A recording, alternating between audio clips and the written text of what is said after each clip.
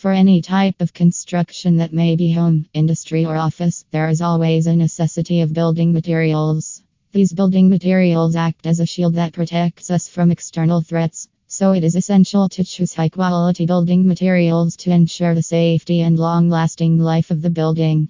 So, here with an expert, Gabriel Biziello, administrator of Biziello Building SRL, a leading construction company. Let's find out the common building materials required for construction.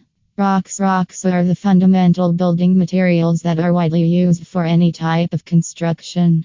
One of the main reasons why it is radically used is its availability and high comprehensive strength. It is the longest lasting building material that provides enough protection to the buildings even during the earthquakes and other natural disasters. Bricks are the quadrangular shaped small units of construction materials that are frequently made up of clay. Apart from clay, bricks are also made up of pavement, gravel, ceramics, calcium silicate, etc.